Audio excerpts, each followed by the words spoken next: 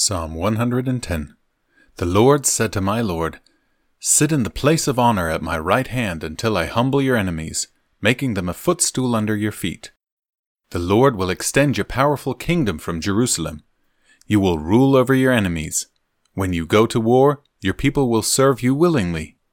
You are arrayed in holy garments, and your strength will be renewed each day like the morning dew. The Lord has taken an oath and will not break his vow. You are a priest forever in the order of Melchizedek. The Lord stands at your right hand to protect you. He will strike down many kings when his anger erupts. He will punish the nations and fill their lands with corpses. He will shatter heads over the whole earth, but he himself will be refreshed from brooks along the way. He will be victorious.